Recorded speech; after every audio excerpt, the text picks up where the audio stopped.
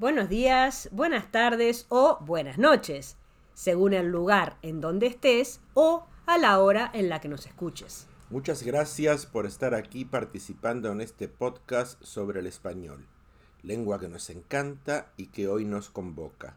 Soy Eduardo Satorno, profesor de español para extranjeros en Spanish Up to You y gerente de Que Más Viajes, tu agencia de viajes. Soy Malena Algorta, profesora de español para extranjeros en Spanish in Cabo y escritora en Spanish Up to You. Estamos en 5 minutos de español, episodio número 75. ¿Cuál es el tema hoy? Como ayer fue Día de Muertos, una celebración muy importante en México, que desde el año 2003 es considerada Patrimonio Inmaterial de la Humanidad por UNESCO.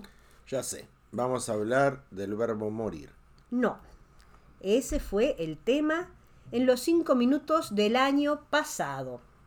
En la transcripción te dejamos el enlace para que lo escuches nuevamente. Este año vamos a hablar de otro verbo. Pero primero, dinos cómo se dice en inglés Patrimonio Inmaterial de la Humanidad por UNESCO. Intangible Heritage of Humanity by UNESCO. Es que es una fiesta muy original y colorida. Este tipo de celebración solo se realiza en México y Guatemala, no en el resto del mundo hispánico, donde las personas pasan el Día de Muertos en forma diferente. ¿De qué verbo hablamos hoy? O sea, como estamos festejando, el verbo de hoy es entretenerse. To entertain yourself. En estos días tenemos muchas actividades y por eso hablaremos de este verbo que tiene que ver con entretenerse. Es un cognado con el inglés, no así con el francés. Pertenece a la familia del verbo tener, por lo que se conjuga igual. Algunas personas se entretienen con las palabras cruzadas o los rompecabezas. Yo me entretengo estudiando idiomas. Como dije, es un cognado con el inglés, pero al usarlo tiene algunas diferencias. Veamos algunos ejemplos. Muchas personas se entretienen bordando o tejiendo. Many people entertain themselves by embroidering or knitting. También puede ser una persona que entretiene. Por ejemplo, el payaso entretiene a los niños en el cumpleaños. The clown entertains the children at the birthday party. Esta película es muy entretenida. This movie is very entertaining. O sea que entretenerse es pasar el tiempo de manera agradable.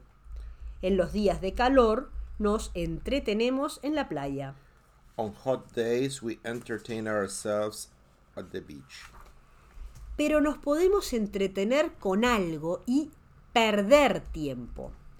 Aquí hay un uso diferente del verbo entretener en español. Me entretuve mirando Facebook y no terminé el trabajo. I got distracted checking my Facebook and I didn't finish my work. Ve directo a casa de tu abuelita. No te entretengas en el bosque, dijo la madre a Caperucita Roja. Go straight to your granny's house. Don't dawdle in the woods, said the mother to the Little Red Riding Hood. O sea que entretenerse es también perder el tiempo ocupando la atención en una cosa que impide que continúe con la acción. Veamos un ejemplo. Llegó tarde porque se entretuvo buscando las llaves del automóvil. She was late because she got stuck looking for the car keys. Entonces, entretener es el verbo, el adjetivo entretenido y el sustantivo el entretenimiento. Estamos en la era del entretenimiento. Es algo muy, pero muy importante. Con la tecnología ya no podemos estar aburridos nunca. Cuando éramos niños jugábamos afuera para entretenernos. Ahora los niños se entretienen mirando películas en el celular. ¿Y tú? ¿Cómo te entretienes? ¿Es estudiar español tu entretenimiento? Si la respuesta es sí, cliquea aquí y verás todos los podcasts, videos y ejercicios que tenemos para ti en Spanish Up to You. Únete a nuestros cursos o talleres y comienza a hablar y pensar como un latinoamericano. Muchas gracias por llegar hasta aquí en el podcast. Si te gustó, compártelo. Nos vemos en los talleres por Zoom, en clase, en la experiencia de cocina de los viernes en Facebook, el próximo miércoles. Hasta pronto.